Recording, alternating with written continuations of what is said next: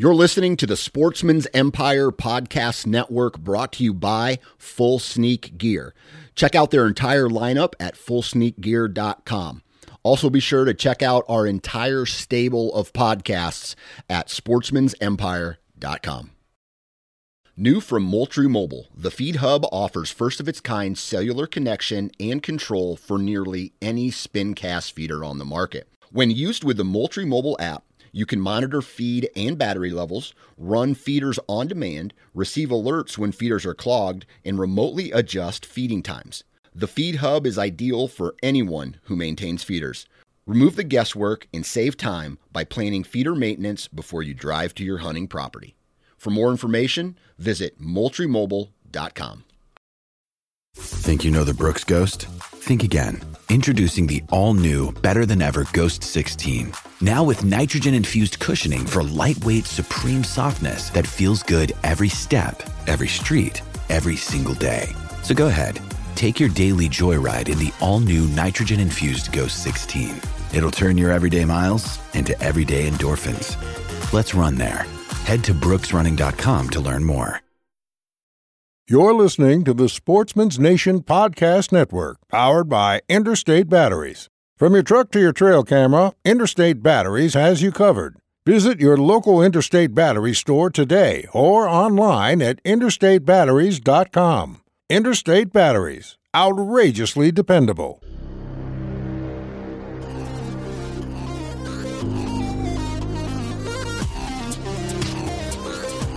Welcome to the Transition Wild Podcast, the home for those looking for expertise and inspiration on all things Western big game hunting. I'm your host, Adam Parr, and you're listening to episode number 30, where we talk with Joe Humphreys and Jackson Riley on their 2018 Montana mule deer hunt. Hello, everyone. How you doing? Hope you're having a great day. Hope you're out there hunting. Right now, it's middle of November. Well, November 20th when I'm recording this. I just got back from Oklahoma. I spent a week chasing whitetails and on public land, archery, and I had an absolute blast. It was a really cool hunt. Shot a doe a couple days into the hunt, and I shot a small buck on the very last day I was there. I was stoked to get him. It was just really cool, man. I think I'm going to have to do a podcast completely dedicated to that hunt. I am going to do a blog article with, showing some of the pictures and, telling a little bit more of the story and, and talking about my, I was living out of the back of my truck and, public land, going in by myself, completely solo. Never hunted there before. So it was just fun, man. I that's something, if you can do it. I mean, I know a lot of people take hunting trips by themselves or with other people and, family, friends, group of couple buddies. That's fun too. But when you get to go and do it by yourself, it's got a different vibe. It's a different feeling. It's you and you only. You're just thinking about your next move only. You're not worried about, picking this guy up, or if somebody else shoots something, you're dealing with that, which is all awesome. I love it, no doubt, but it's something different. And I think if you haven't done a solo hunting trip for a week, if you can do it, I totally recommend it. It's a different world. It's so much fun. And, I had an absolute blast. So look out for that coming out soon, a blog article and probably a podcast on the hunt as well. So, but while we're talking about that, DIY public land, today we have on my good buddies, Jackson Riley and Joe Humphreys, and we're talking about their recent 2018 mule deer hunt in Montana. They went out there for rifle season, had a general season tag, but I'm obviously friends with them, but, following them on social media and I'm kind of seeing the details of the hunt, and I see Joe post a picture of his buck, and then I see his dad post a picture of his buck like the next day, and then a couple of days later, Jackson's father-in-law posts a picture of his buck, and then finally Jackson throws up a picture of a buck he shot. So these guys went 4 for 4 on public land for their very first time going out there, completely DIY, and they batted 100%, which is pretty damn amazing. So we're talking to them today and talking about their hunt and how they prepared and really getting into the nitty-gritty of, what their hunt, looked like and how everything unfolded. Really cool story. Makes me want to jump on a, plane or drive up to Montana right now and go go mule deer hunting myself. Lots of fun. We had some good laughs and good stories as well. So let's not wait any longer. Let's get Joe and Jackson on the line.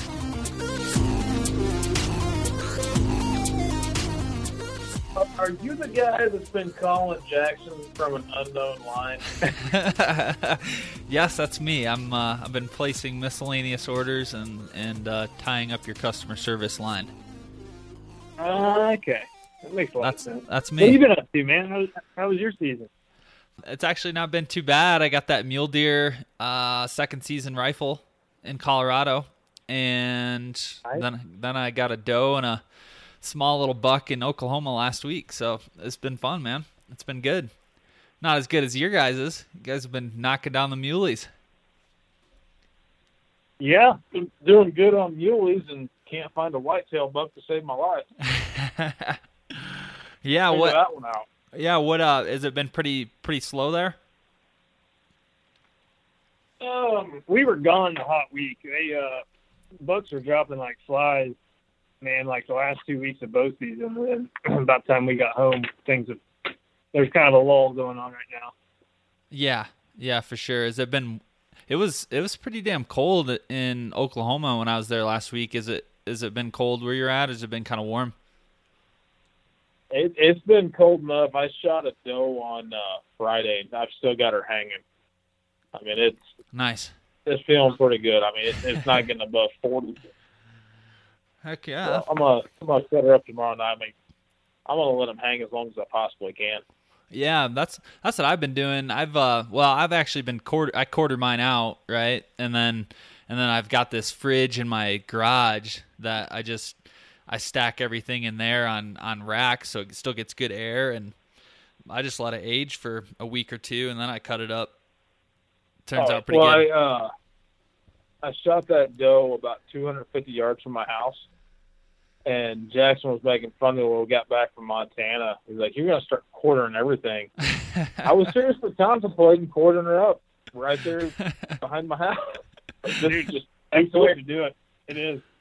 Oh, for sure. Yeah, so like when I was in Oklahoma last week, this one spot where I was seeing all the deer and where I shot that buck and doe, it's a mile back in. And granted, it's flat, but it's like real sandy in the river bottoms. So like a game cart would suck, and you're not going to drag anything that far by yourself. So I was using my Mystery Ranch pack and, quartering them up, and I can get the whole thing out in one hit. It was perfect, man. It works out good.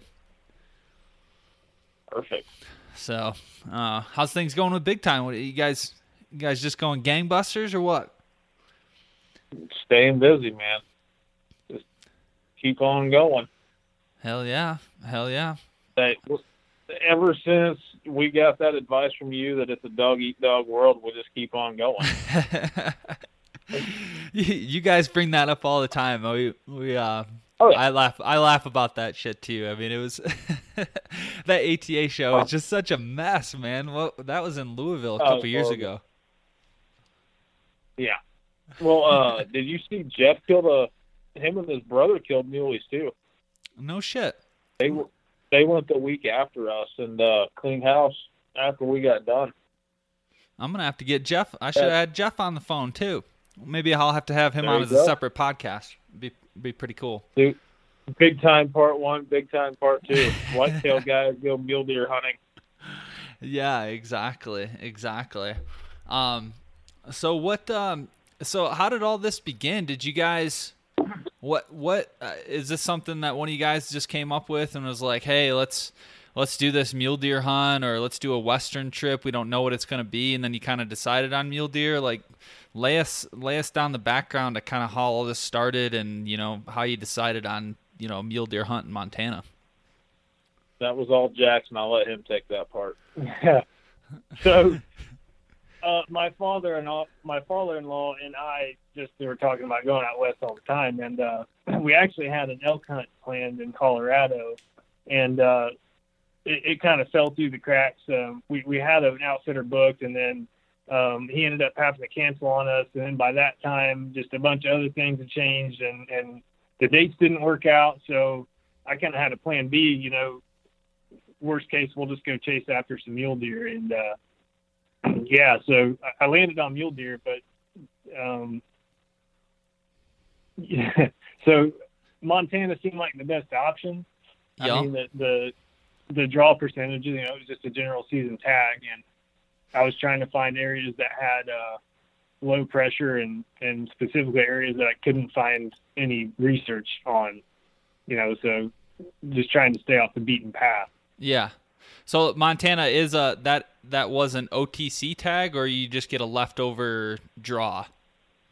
Well, the general season tag, it's not OTC, but it's like a 99% draw odd. I mean, there's more applications than there is tags given out, but I mean, very rarely you're not going to draw one. So yeah. If you draw that general season tag, you can hunt them with rifle in most of the units. I mean, they have limited draw units, but the particular area that I had kind of set my sights on was just a general season tag.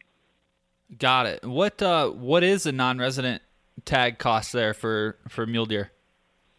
It was just shy of 700. Yeah, it's 600 and some. I mean, it's 679 or something like that. It's an expensive tag, but that kind of went along with my. I mean, you were going to spend that in Colorado.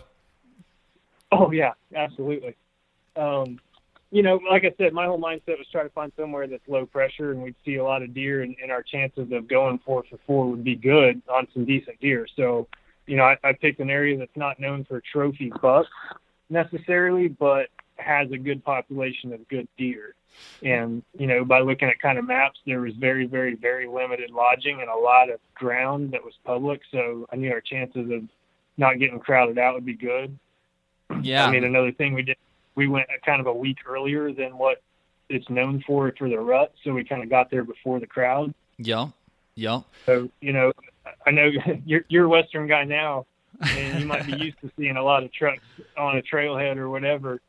Where we're from, we're not used to hunting around people because it's basically all private. So, oh yeah, that was my just trying to get away from the crowd. I think that was the biggest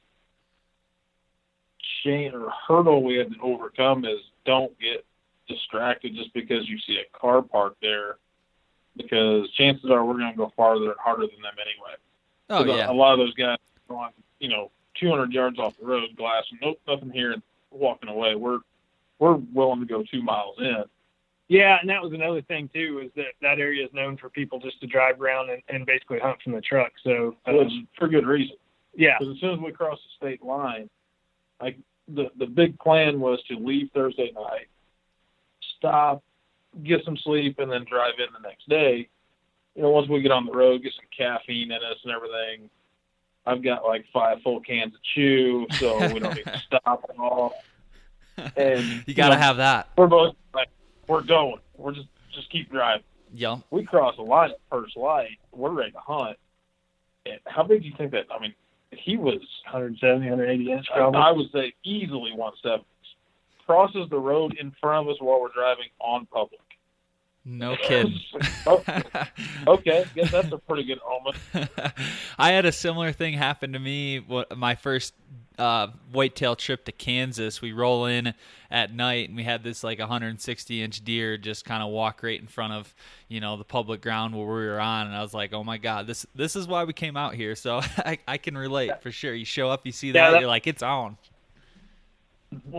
It was a blessed trip right from the beginning. I mean, and I'm going to give it to Jackson. He put some serious time into research. And, I bet. He picked the unit and all of that. Then we really, once I got Dad because my dad just retired. He's 62, and I wanted to do something for him for a retirement party. So this was like the perfect, the four of us going out. I think it's going to be easy enough for the two older guys. It's not rugged terrain. So that, he picked all these spots, and then we really sat down and doing the topos, and kind of just, for a couple Indiana hillbillies, we did pretty good on picking, just kind of guessing from aerials. Yeah, you did really, really good. 4 for 4 is nothing to shake your head at. That's pretty amazing, especially for DIY public land. Never been out there before. That's quite the feat. That's why when I saw those pictures, I was like, man, I got to get these guys on the show, because this is amazing. This is something that doesn't happen every day. The very first I shot my buck on the first afternoon by complete chance, and he died within 100 yards of where we had a waypoint to go check. Like it was 100% luck. Wow, that's cool. So, hey, Jackson, were you kind of contacting any biologists or department officials and kind of getting some intel that way on like age class of deer or hunter numbers or all that stuff, or did you just kind of do everything via kind of looking at maps and harvest statistics? The only phone call I made, I won't jump ahead to that. The misleading thing about Montana on general units, they don't really have an idea of harvest. It's all really estimated, because you don't actually have to check in your animal and say what unit you shot it in. Oh, okay. So I took those items into consideration, but, just trying to get creative, you can find a lot of stuff on the internet. So, find some outfitters in the area and look at the quality of deer that they're killing. What really helped me was my fishing background and reading the maps and trying to get creative, because when I fished tournaments, it was the same deal. You were successful if you got creative and fished things that people overlooked. Yeah. So I'd kind of pick just a whole section of the state and look for those little key areas, where we could have little slivers of public land that went up in between private that looked like good pinch points that deer would be traveling. And so the only phone call I made was to a BLM office trying to figure out how we'd be able to tell what roads were public or private. Because, I'll have to hand it to Onyx Maps. That was really crucial in all my planning. And they had a lot of the 2-track roads and stuff shown, but you can't really tell what is public or private. So I had to do a little investigating there. And once we got out there was a few areas we thought we could get into that we couldn't. And vice versa, there was a few that we could get into that we didn't think we could. So, it was just basically all internet research. Yeah. So, like, once you kind of selected this general area, did you have, let's say, like, kind of 10 different options or 5 different kind of little areas that you wanted to kind of hit or zero in on or have backup plans? Kind of like, what was your planning process in that regard? We had so many waypoints hit that we didn't even touch most of them, because actually by the second day, my dad killed on the second day, and it was just, we were actually heading to another spot, drove past this one on the way back. Hey, it's early, let's just go check that one out. Just by chance, we end up getting eyes on that buck and going from there. That actually ended up being our best spot. No kidding. So, so with this, like, as far as like your camping situation and like kind of your gear, like what were you camping? Were you staying in hotels? Did you rent a cabin, pull out a camper? What did that situation look like? You're asking for trade secrets now. I want to know all your stuff. We were roughing it hard, dude. We didn't take a sleeping bag. We didn't take any food with us. It was rough. He made us rough it. So once again, looking at lodging situations, you got to get creative. I happened to find an Airbnb, and so we had a 3-bedroom house, dude. No shit. The particular town that we were in had 2 motels and I think a total of 10 rooms, but nobody thought to check Airbnb, so we had a house to ourselves for a week. Wow, that's really cool. See, that's smart. I've done some out-of-state hunting trips, particularly the one last year in Iowa. We stayed in a motel, and it just wasn't the same. Like I didn't like that. But like if you have a cabin or a house where you all can be together and make dinner, all that stuff, that's like the camaraderie. That's like hunting camp feel, right? Even if it's just a house. So much nicer when you can make a meal. Yeah. And just be able to sit down there and plan and not be around other guys trying to listen into you. Yeah, I mean, I would like to camp it, and I think next year when I go back out, I don't even know what I want to do yet, but it's probably going to be a backcountry tent hunt. But this was a good one just to cut our teeth with, but still had a house to go back. And I learned a lot just what's necessary to bring with you and what's not. Oh yeah. It was interesting, the size of the pack you would take at the first part of the week compared to how we were packing by the end of the week. Because those things were full at the first of the week. By the last day, when we're trying to get Jackson's tag filled, I've got like 2 bottles of water and some Skittles, and that's about it. Oh yeah, that's coming back with me here. Yeah, that's how it goes. You're always like, oh, I need this space blanket and this big emergency kit, and I need my side piece, and I need all this water and all this food. And it's just like, you can always just walk back to the damn truck, It might be a mile or two, but... Throw up the toilet paper. I've got sagebrush. It's all good. Yeah. Ooh, that'd get a little rough. I think I have to take TP with me. I don't know if I could do that. I'm still waddling, dude. I'm still waddling. So with... The lights did not get cold from my pack, so I was good. So with that, did you guys buy, gearing up for this, did you guys go out and buy frame packs and, good boots and any, major kind of gear purchases that were kind of, more Western focused for this particular hunt? I'll start on that one. Let's see. So I already have boots, but being Indiana whitetail guys, everything we have is super warm, made to sit in the tree stand all day, So I did have to purchase a lot of new gear. I went with Sitka just from recommendation. Everybody recommended to try it out. So that was a big help because, in the morning, a few mornings, it's 5 or 6 degrees out and 15, 20 mile an hour winds. And it was really nice to have something lightweight that was warm because when you're active, it's just a totally different preparation as far as clothes go. So I had just kind of, got a layering system where I had a base layer, mid layer, and outer layer, and I could just take them off and add as I needed. But other than that, a tripod. I bought a tripod because I never needed that in Indiana. I went with, I've become a really big fan of the Midway USA apparel.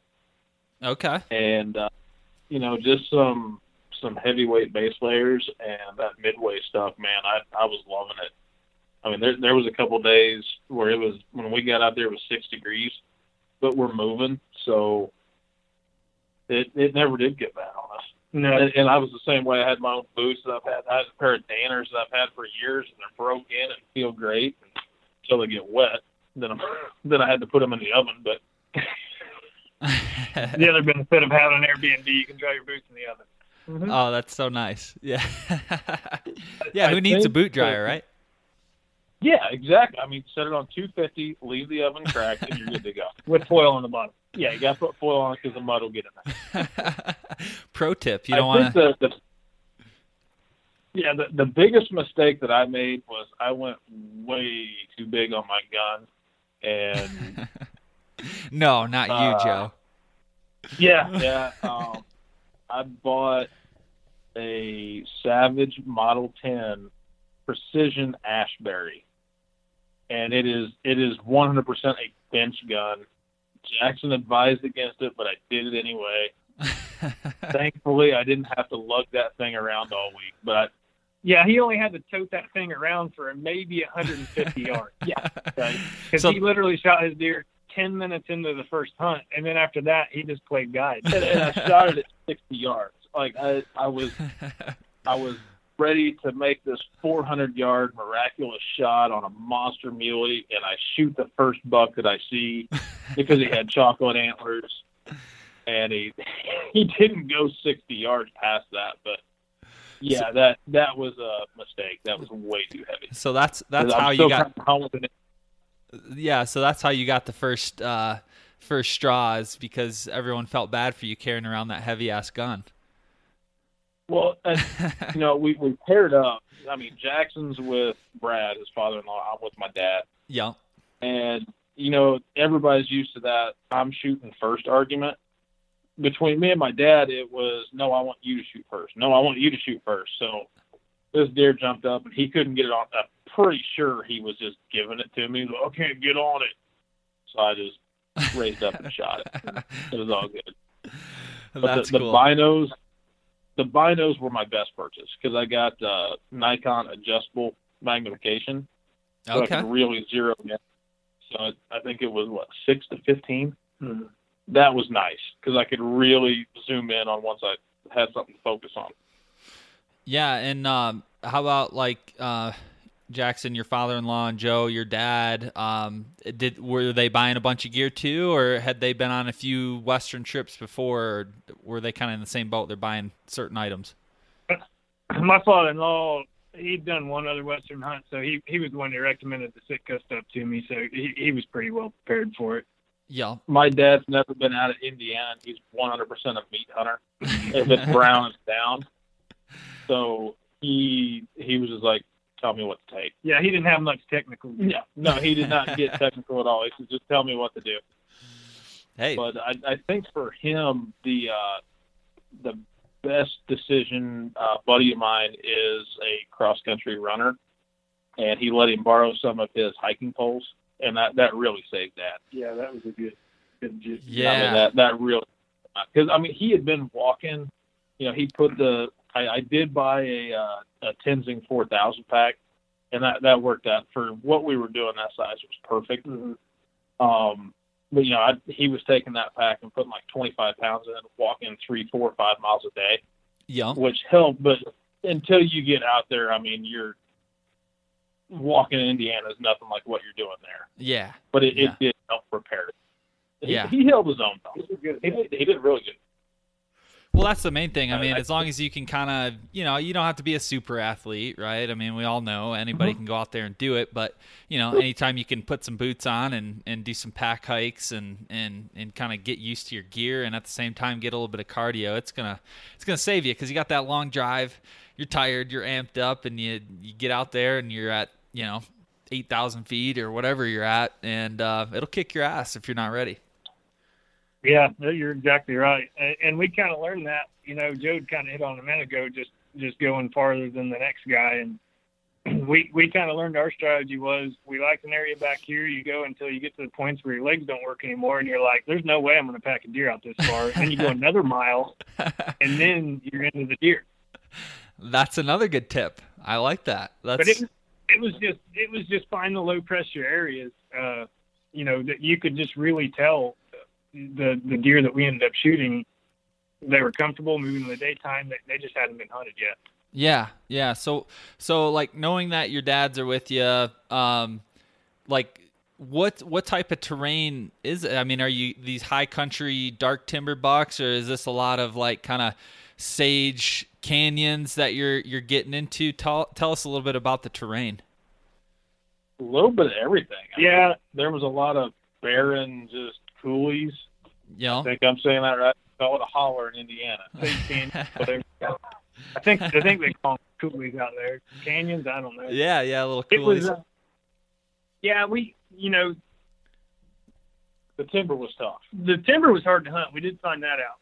But it was also the higher pressure. It had more deer in it, but they were harder to spot and put together a good game plan, because you would spot a deer and then go to stalk on it, and you'd run into like 3 groups of deer on the way that you had no idea were there. Yeah. Where we capitalized was in the open country. We'd see them from a really long way away, and just be patient. And I was up on a mountaintop glassing when my father-in-law shot his with Joe, and I watched the whole thing from up there, a mile away. And I mean, would that stalk take 2.5 hours for you guys to even get there? We glassed that deer at 0.68 miles away. And Holy cow. I really enjoyed that open stalk where you had those ravines and everything to get that. That was my favorite part of the trip, not pulling the trigger, but I was lucky enough to watch the other 3 deer go down. I was with Jackson, Dad, and Brad on all their deer. And Wow. that was by far my favorite part of it, was seeing the deer and then putting that game plan together on how to get to it. Yeah. And the open area, just getting down to the bottom and working around, knowing where he was, hoping he's still there. It worked out way too well, way too many times. I'm spoiled, for sure. For sure. Yeah. So like what's a typical day look like for you guys? Obviously you'd had these points kind of picked out. You mentioned, hey, there's a little strip of BLM here that might be, pretty good backing up to this private, but like, you get out of your nice warm bed in your house, right? Make some breakfast. You drive to this area, right? Do you start driving roads and glassing? Or are you parking before light and kind of getting off the road a couple miles and then trying to glass from a vantage point? Like, what did a typical day look like for you? The first couple days was we would leave at first light so we could kind of see what we were doing, because we weren't familiar with the area at all. Yeah, makes sense. And, we'd hunt an area in the morning, and then maybe midday when things were getting slower, we'd drive and look at other public ground areas. And in between those, you can get some hella viewing of big bucks on private. I mean, you could drive around private ground and see just muley bucks everywhere. So, but yeah, once we got an idea of some of the areas and what we liked and where we were seeing deer, then our strategy changed to, we're getting out there, we're going to get up on this mountaintop before it even gets light. Yeah, I think the first part of that week, it was, okay, we want to be getting out of the truck at 8. By the end of the week, it was, okay, we're getting out of the truck at 5. Yeah. We'd park at dark and hike back for a mile or 2 or even 3 before it even got light. But, we had to know where we were going prior to that. I mean, we weren't really just going in blind. Yeah. Well, that's a huge mistake that I think a lot of people make. They just get excited on these adventure hunts and out-of-state trips. They show up and they just want to, whether it's a whitetail hunt or whatever, they just want to get out there and go into that area and just like start hunting, right? But I've found, from a lot of my trips, and it sounds like you guys did the same thing, you get in there after light, you do much glassing, you're driving around, you're checking out as many pieces as possible, and I've felt it's benefited me, and it sounds for sure like it helped with you guys too, because you got to get the lay of the land. You don't know what you're doing. Once you figured that out, then you can kind of start, getting to those spots and figuring out from there. Yeah, that was the first piece, and then the second piece was we had to adapt because we never hunted mule deer, and we're whitetail guys, so rather than try and hunt them like whitetails, I think a big piece of our success was we went in knowing we're not hunting whitetails and we need to figure out what these mule deer do. Yeah. And it's not just they bed at night and they go out and feed in the morning and then go bed and then come out again in the evening and feed. It was totally different cycles and behaviors for sure. That was one thing that I really noticed. Yeah. And it was, for me going in, it was with a whitetail, I will sit there and wait on him all day. With muleys, that was really fast. Blast it hard. Once I see it, I'm going to get him. Yeah. We're not going to sit around and wait. Maybe he'll come to us. Yeah. We're going to go get him. Yeah, maybe you want to move or something. And each day, your iPhone like tracks how far you walk or whatever, and each day progressively got longer and longer walk, farther and farther. Yeah, what were you guys covering? Were you doing 10 miles? Were you doing 5? What did that look like? Well, so Joe shot his the first day, then his dad shot his the next day. And then a day or 2 later, Brad shot his. So then I had some opportunities at deer throughout that whole time. I was being a little picky. We spent 2 days where once we got the OGs done, which was kind of the game plan from the beginning. Yeah. We wanted to get the OGs done, Yep. old guys, and then me and Jackson could really go. Yeah, so the first 3 days when we were hunting with them guys, it was like 4 or 5 mile days. Yep. Then once me and Joe could get loose, we were doing, 9, 10 miles. And keep in mind, my dad's 62 years old. and Brad had a pacemaker put in 5 weeks before this hunt. Holy shit. So, yeah. So when we went to get his deer, I was pushing him to his max. Like I kept on looking back. Are you okay? Are you good? I can't pack you out of here. Are you okay? I was really relieved when I saw Jackson a mile away glassing us. I was like, okay, at least he can see me and he knows where we are. Yeah, kudos to him because, like you said, Joe pushed him, and we packed that deer out 4 miles for him, didn't we? Yeah, wow. right out 4 miles. He was a rock star. Yeah. Wow. But we got up there on the deer. That was actually the farthest shot. He shot that deer at 277 yards. Yeah. Yeah. Well, let's get into some of the details. As you know, obviously you guys went 4 for 4. Each of you guys shot a buck, which is amazing. Tell us about some of the details. Like, so Joe, you were kind of up to bat first, or it was between you and your dad. But you ended up taking the first shot. Talk to us about, kind of that. I know it happened quick, but I just want to walk through each one of your guys' deer and just kind of how everything unfolded, if that sounds good. On that first one, we pulled up and we're glassing. We had seen 3 does right out in the open meadow. Yeah, there was a couple high meadows that we saw some does, probably, I don't know, 700-800 yards off where we parked the truck. Yeah, not real far. You saw the 2 in the high. I looked over and there was this little ridge, and I could see just the head of a doe, but the ridge was kind of blocking anything else that could be with her. Jackson's like, well, I'm going to go up here to the left. I said, well, we'll go to the right. I want to see what's on the other side of this ridge. And we go our separate ways. Brad was actually sick. Yeah, first day Brad stayed in the truck. So he was in the truck. Me and Dad get up there. I can still see the doe. I've got 2 more does out in the meadow. I was like, all right, Dad, I'm going to just kind of creep up here and see what else is over the top of this. Stick my head up, and there's another doe 10 yards from me staring right at me.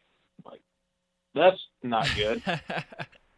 I mean, we just stared at each other for 2 minutes. That's the nice thing about mule deer, that you can get away. You can get away with a little bit more. They're not as spooky as whitetails. Well, she finally goes back down to where I can't see her through the draw and pops up on the other side with 7 more does, and they all go screaming out. The buck comes out of the bottom, and what is it with them turning broadside once they get to the top of the ravine? Like, every single buck that we saw, they would if you jumped him, he'd get up out of his bed, go up to the top, turn totally broadside to you, and stare at you. And that's when I shot this one. I mean, it was just like, all right, you're gonna give it to me, I'll take it. I mean, it was literally just that fast. Yeah. Wow. And so that's got to be a cool feeling to have one down that quick in the trip, right out of the gate. Yeah, that was a bonus day. We weren't even supposed to be there yet. That was on Friday. But I mean, that was he was close enough that we had the game cart and we just toted him out on that. Wow. Looking back, I probably would have ported him up. Yeah, now knowing that it was much easier. Yeah. Well, you didn't waste any time, yeah, Joe. Nope, that was just quick, fast, and easy. Rogers required a little more work. Yeah, Dad's was the next morning. And I really learned quick that I wanted to hunt a crosswind. I didn't want to be upwind, obviously didn't want to be upwind of them. But when we saw Dad's deer, and it was a pretty good ways away. It was probably just under a half mile. But he was down in the draw by himself, and we had perfect terrain to sneak up on him. And Dad's shooting at 270, and he had told us right off the bat he was not going to shoot any further than 200 yards. Like, that's fine. That's what you want to shoot. Yeah. That's what we'll make happen. And work down there to him, and we're in the bottom basically with him, and I can just see the tops of his antlers, so I range up there. He's at 264. And he's like, I was like, we can't see him anyway. All I can see is his antlers. So I was like, we've got time. And he's bedded. He's bedded down, yeah. Is this like middle of the day, late morning? What is this? Late morning. Late morning. Okay. And This was the second day there, and it was very windy. I think we had 25 mile an hour wind. So I'll throw that in there for him. Oh, got it. Well, it gives you some room to kind of, be mobile and get a little closer. Absolutely. So I sat Dad down. I was like, all right, you sit down, get your breathing under control, just calm down. We got nothing but time. He's not going anywhere. Yeah. I mean, he's got out all of the day. wind. So I get a little bit higher elevation so I can kind of see around. And I'm looking to where it would be good. And we're going to make a move on him. Can't get out there because he's going to see us.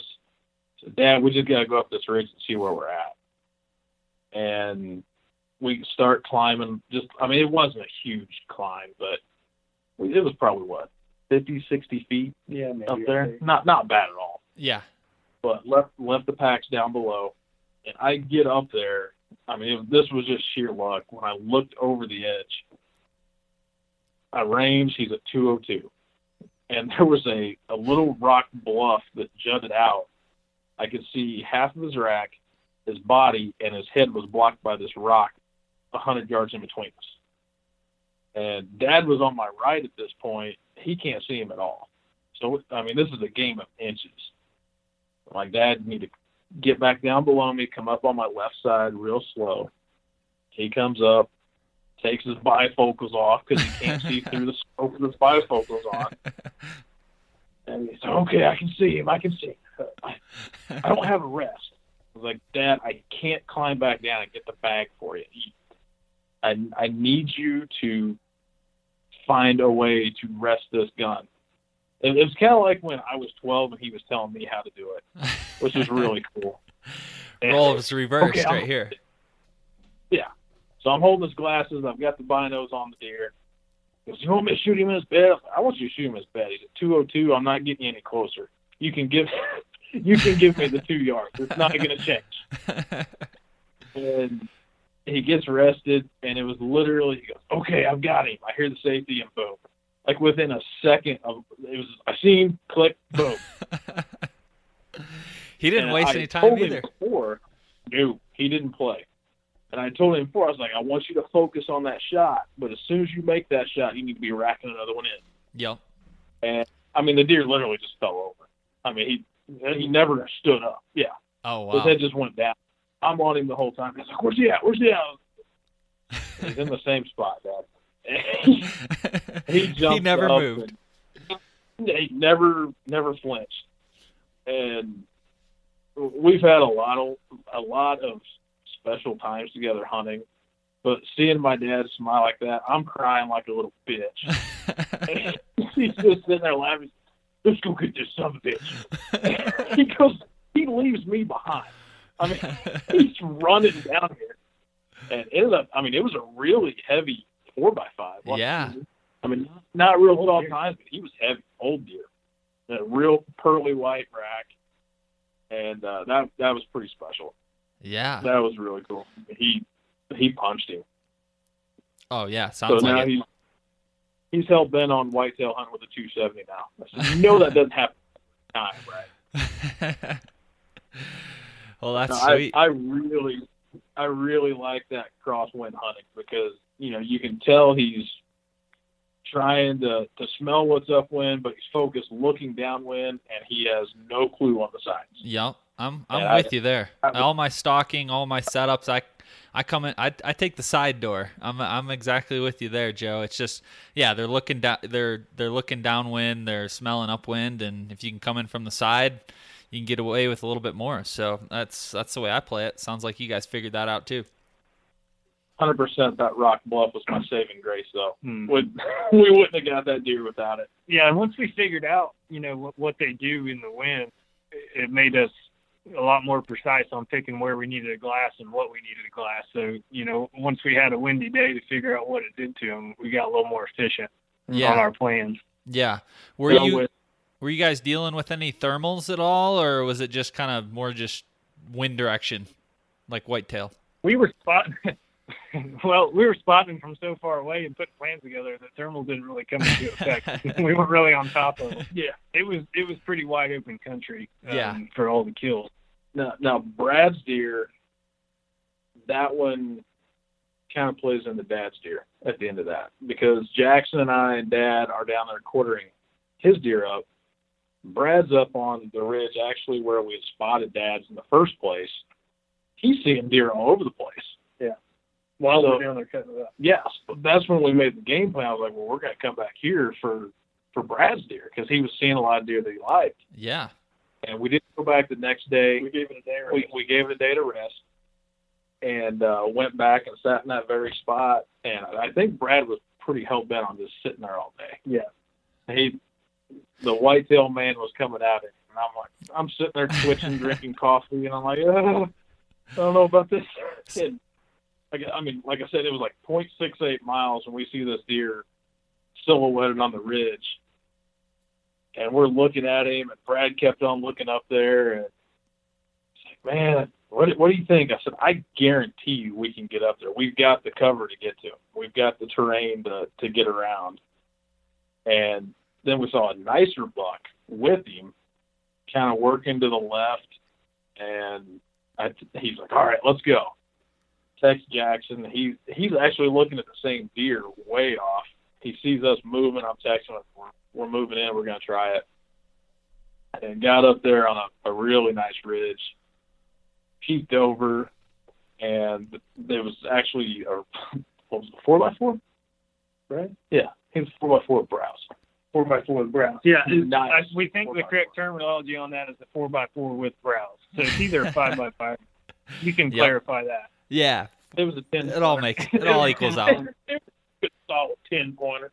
Yeah. But it actually ended up not even being the buck that we were going after. It was better. And he was bedded with two other smaller bucks, and ranged him at 344, and Brad really wanted to get at 300. And I said, okay, cool. And we're belly crawling up the ridge some more, where I think we're about 300. It ends up being 277. Oh, sweet. And he took a lot of time getting ready. And I was talking to him, like, just calm down. He's not going anywhere. And I think it was probably 20 minutes, because it kept, is my gun barrel clear in the grass? Good, man. Whenever you're comfortable. He's like, all right, you ready? I said, I've been ready, brother. My fingers are frozen. I'm good. Pulls the trigger, and he's got a misfire. Oh, no. And this is factory ammo. Mm-hmm. And immediately in my mind, I know Jackson's behind us watching. I'm ready to text him. If it goes like that again, I'm going to text him trying to get up here, because we're going to need a guy. But another 20 minutes go by. He's getting set again. That got him rattled. I mean, he was nervous. Oh, that sucks. That's about the worst thing that can happen. Oh, he's like, okay, I think I'm ready. I'm like, now wait for we had some pretty nasty wind gusts. At 277, I knew the bullet wouldn't really be effective, but I was more nervous about him kind of flinching with the wind. Yeah. Ends up making the shot. The deer jumps up. And I've always, personally, after seeing all these Western hunts and everything, I've always wanted to play that outfitter part where he says, hit him again. Yep. And I got to say that. He shoots again. The deer falls back down his bed. Brad put two shots with a 30-06 within 2 inches of each other. I mean, this deer had no just smoked him twice. Too perfect. The second shot was not necessary, but he was standing. So I was like, you got to kill him. Just shoot him. Yeah. Wow. So, like, this area where he shot this buck, or, Brad, and then your dad, Joe, what kind of made you think, or why were these deer there? Did it have a little bit of everything, like cover? Was it secluded? Why were all these deer in that area? I think I'll wrap that up with mine. All right. Yeah. Let's do it. So we'll just go in chronological order here. So this was Monday when Brad shot his, or Sunday? Monday. It was Monday, because Sunday was the day of rest. We keep holy the Sabbath. Yeah. So while they're chasing that one, I had stalked up on some bedded bucks, but, I was being a little picky, and they weren't quite shooters. So I wasn't being a little picky. I was being pretty picky. So knowing that Brad was about to shoot that one, I was like, man, I've got like 4 days left, and we've went 3 deer in 4 days, and basically one was just a rest day anyway. So, the next day, Joe and we covered like 9 miles of a new area that I really liked, but it was extremely rugged. So I'd kind of saved that for when I could get after it either by myself or with him. So we went way back in this really rugged area, and I bet we saw maybe 6 or 7 shooters back there, a couple just absolute studs. But we were so far back, we were on the edge of the private ground, and those deer, man, they know the lines. And for sure. They walk the line. Yeah. Johnny Cash. Yeah. So we had gotten into this area, set up, glassed a couple bucks from up there. They weren't very big, and then we got a glimpse of a real big one that skylined himself over the mountain over our shoulder. So it was, maybe 3/4 of a mile away. So we hauled ass up there and crested that hill, and not really knowing what's on the other side. So, we had to kind of crawl up, and we go over that hill, and it's just a big timbered canyon, and he just disappeared into it. So we're kind of like, well, crap. What do we do now? So we sat up there for a minute, and in one of the meadows, like another mile away, was 2 studs. And I'm looking at the Onyx maps, and I'm like, man, they're like right on the line. Like, I don't know. We can just kind of work our way there and get a closer look and get a gauge of where they're at. Yeah. So we start slipping through the timber, and all of a sudden 4x4 and 3 does pop up. And I probably would have shot him, but I didn't have a real clean shot. And once again, I was being picky. So they never really ran. They kind of worked their way away. And then we get up to this first meadow and saw a real nice, was he a 4x4, Joe? Yeah. Yeah. It was a real nice one, like definite shooter. But he never gave me a shot, and they were right on the line. They ended up walking into private, so we couldn't go after them.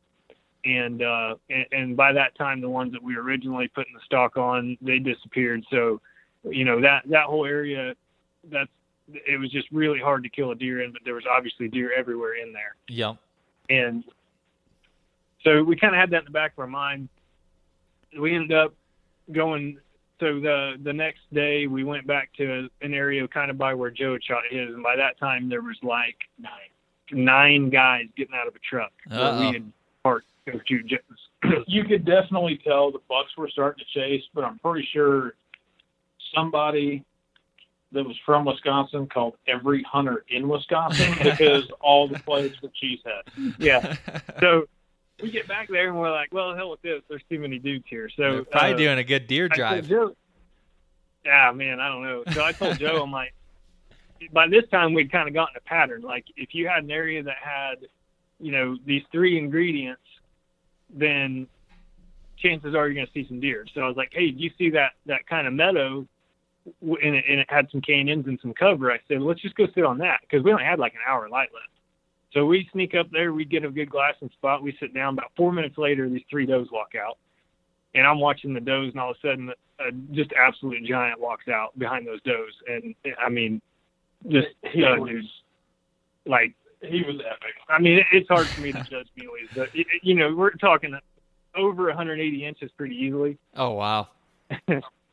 Yeah, so I'm like freaking out. I'm like, all right, I'm glad I've been picky because this dude is like, is going on. So we checked the property lines, and we got a ton of public ground between us.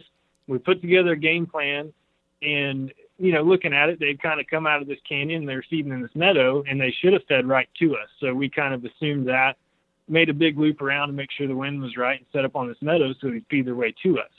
And we kind of sat there, and they never showed up. So I'm like, well, we're just going to have to kind of press around this hill and see where they're at.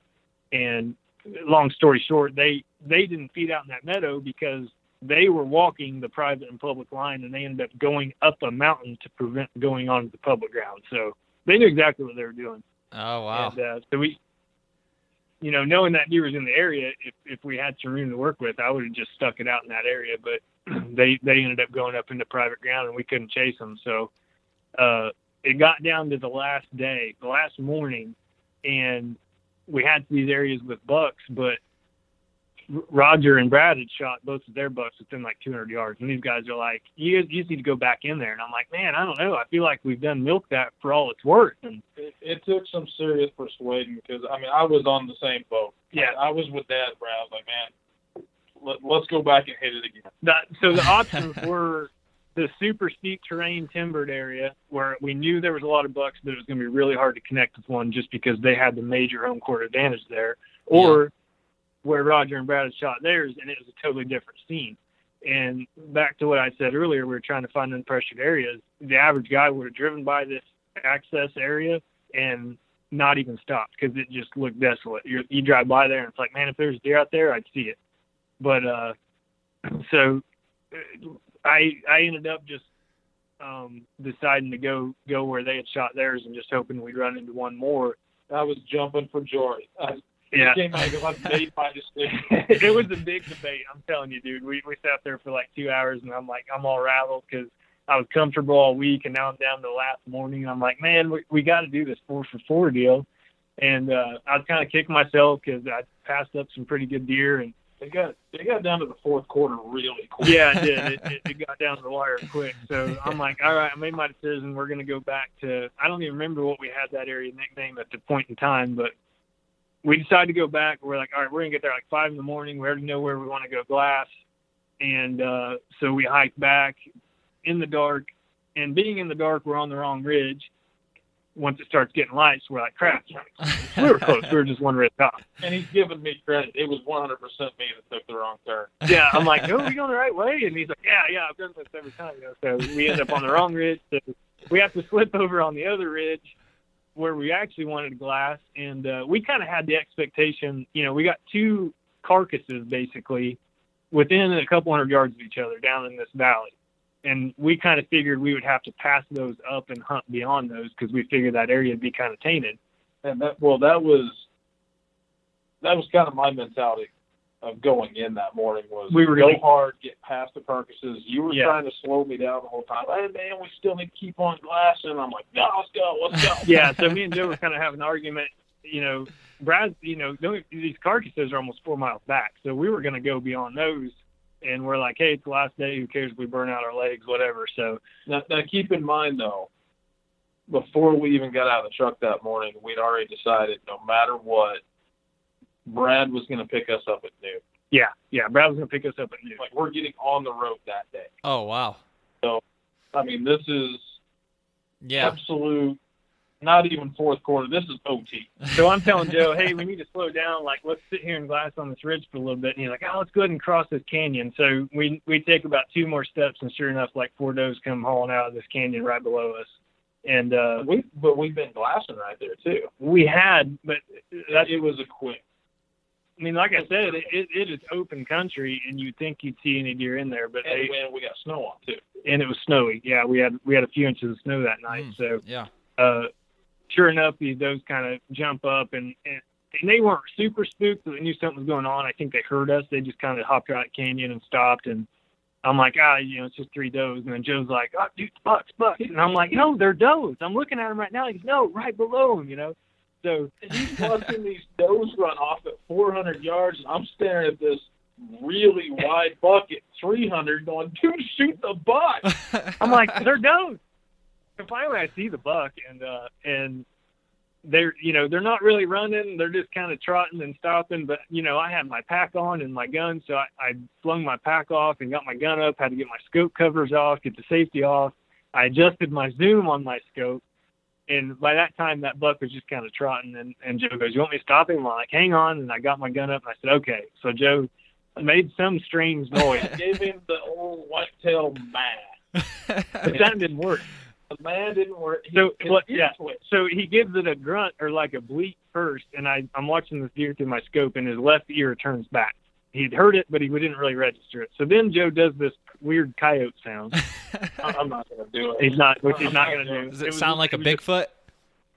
I don't know what it was. It very well could have been a Bigfoot call. And so then that deer's like, what? And he turns around and stops broadside, and I smoked him. So, wow. Yeah, it was so basically where that deer dropped was about 100 yards from Roger's gut pile and about 200 yards from Brad's gut pile. So that that area is now named Death Valley for sure. Holy shit! That's what it's saved as on my on my map. And no, you cannot have the coordinates. Yeah, I'll be expecting Onyx Hunt text to come through from you guys. I need to know where that's at. Yeah. So, I think, just in my opinion, that area, it was a canyon that was far enough back that nobody would go hunt. They'd basically climb that first mountain in glass and not see anything, and we would just get over the second major ridge. And it was just a major travel corridor between private.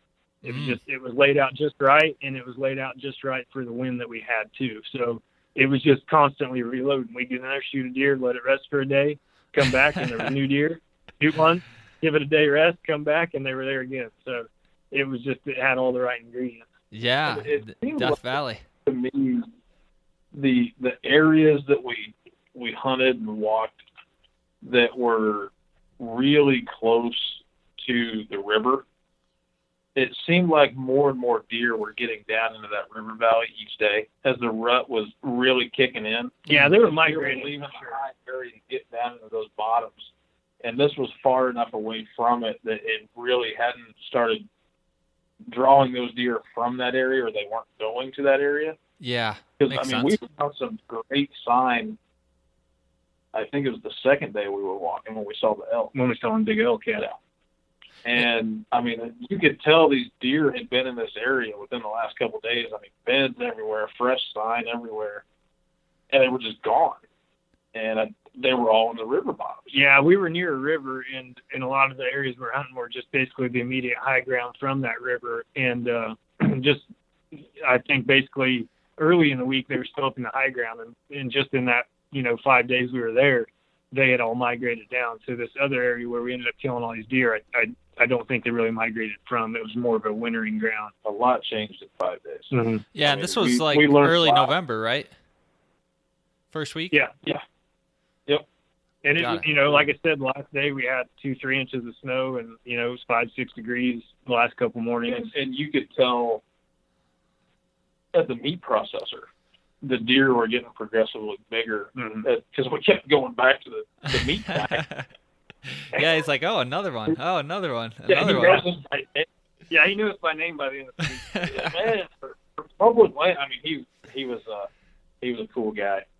But for public land guys, you guys are doing good. You can tell that we shot each deer further and further back because Joe comes in the whole carcass. We carted him out, and then his dad came in with bone-in quarters, and then the last two were boned-out quarters.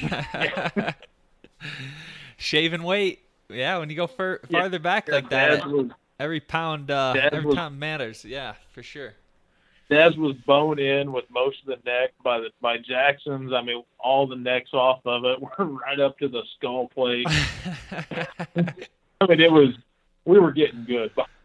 By no means are we up there with you yet, but we're getting there. We're trying. Man. Hey, I'm still learning this too. I'm by no means know what I'm doing, but it sounds like you guys got it figured out, man. That's amazing. Like I said, when I saw the pictures, and I was basically just watching day by day on your Instagram, all these pictures come through, and I'm like, damn, Joe got one. Okay, his dad got one. I was like, oh, another one down. And then Jackson showed up with that fourth one. I was like, Jesus, man, these guys just killed it. The Indiana boys are on something. You were right, man. Though you hit the nail on the head. It was definitely cool. You can get away with a lot more with a mule deer, that's for sure.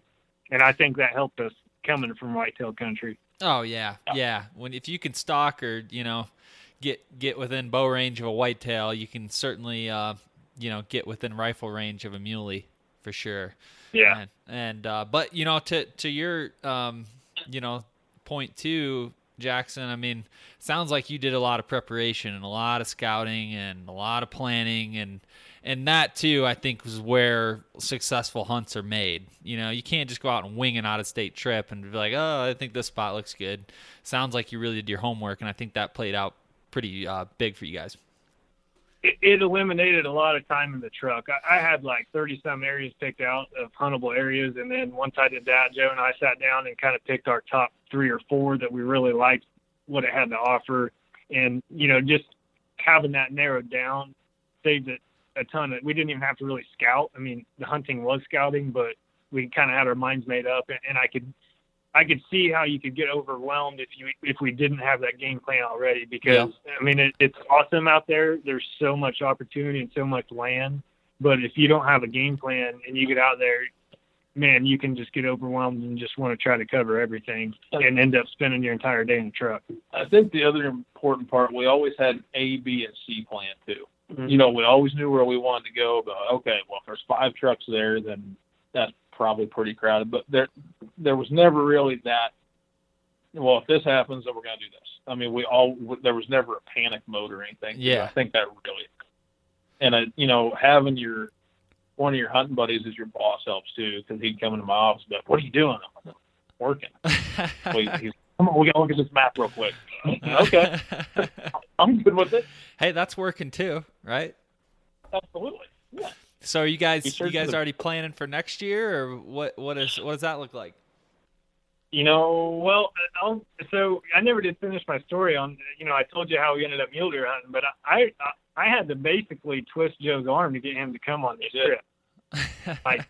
I'm like, dude, I've been putting in for points out west. Like, you need to come out here, and it just worked out. He wanted to do something for his dad, so he came along, and we were not even on the road for 5 minutes, and we were already talking about what we want to do next year. So, yeah, I mean, after seeing all those speed goats out there, I definitely need an antelope. Yeah, we're gonna have to find some pronghorn next year. I think is gonna be the 4 guys fun trip like this, and me personally, I'm gonna do an elk hunt. I'm not quite there on elk yet. I mean, I'm not saying I'll never do it, but I'm just not amped up yet. I am. I know you are. Well, I'm ready for it. You'll get your arm twisted, Joe, and then you'll catch that bug too. So just be aware.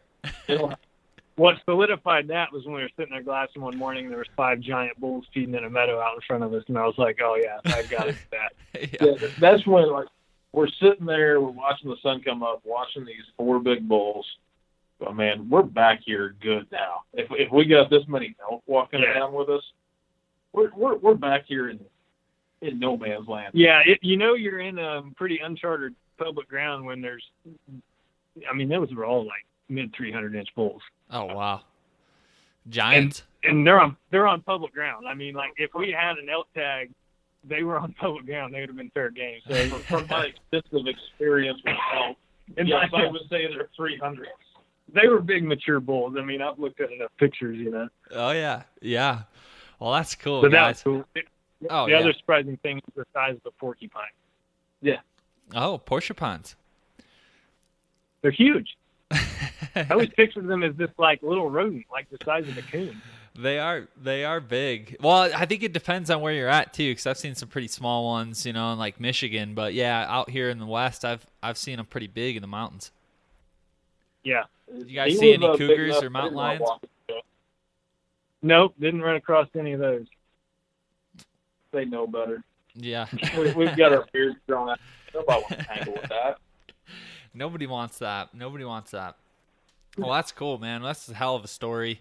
4 for 4 on public land, first time out, DIY. Sounds like a great first Western trip, and hopefully people listening to this, they can kind of hear the inspiration and get out there and do it themselves. I think what you guys did is something everyone needs to do. It just sounds amazing. Yeah, the satisfaction of doing it all DIY was really what did it. I mean, I ended up shooting a really good deer, and you could have been half the size or whatever, but just we did it all on our own and had a great time with our family. But it was definitely a lot better experience doing it that way. We could have hired an outfitter and kind of had our hands held or something, but that was for me what the best part. Yeah, to me, when we go to the little restaurant drinking hole, we're the 4 of us are walking in covered in mud, blood, and cow shit.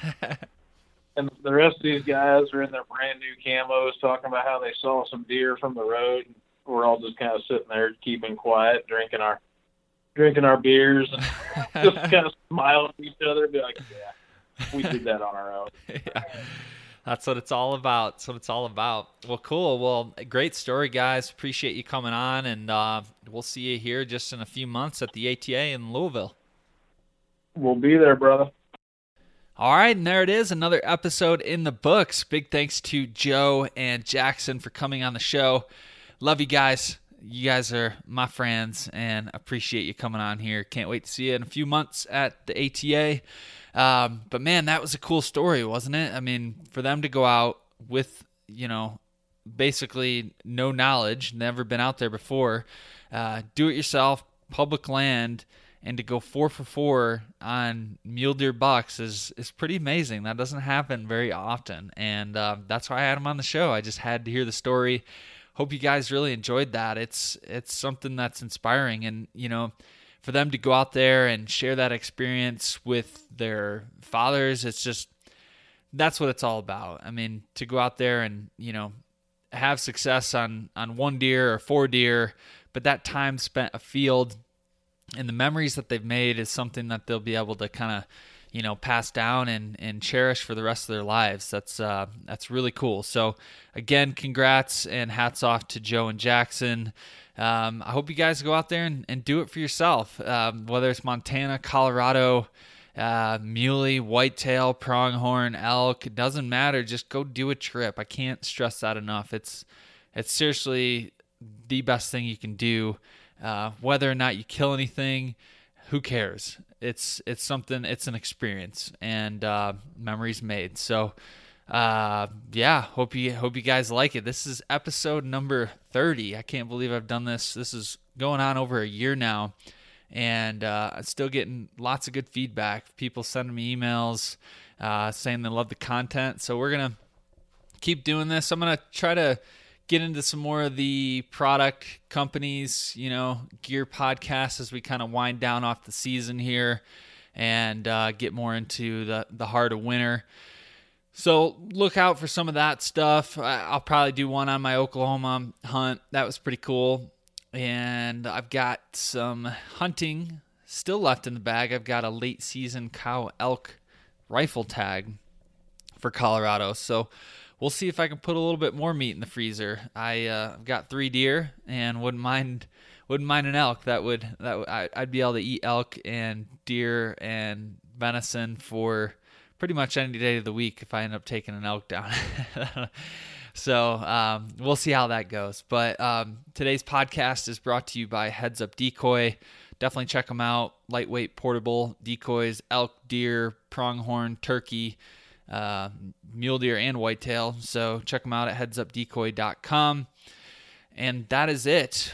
Before you go, make sure you subscribe to the Sportsman's Nation Big Game feed. That's where Transition Wild Podcast comes out every 2 weeks. So make sure you subscribe to that. You can go to sportsmansnation.com. You can go to Stitcher, iTunes, Google Play. Leave a review. If you like what you're hearing, leave that review. It would be much, much appreciated. Check out transitionwild.com. I still got the Colorado Beginner Elk Hunting Guide, so if you're starting to plan for the following year, that's a really good resource to go and get. All you have to do is give me your email. I won't spam you. Just give me your email, and I'll send that to you for free. All right, I have went on long enough. Hope you guys have a great rest of your day, and we'll talk to you soon.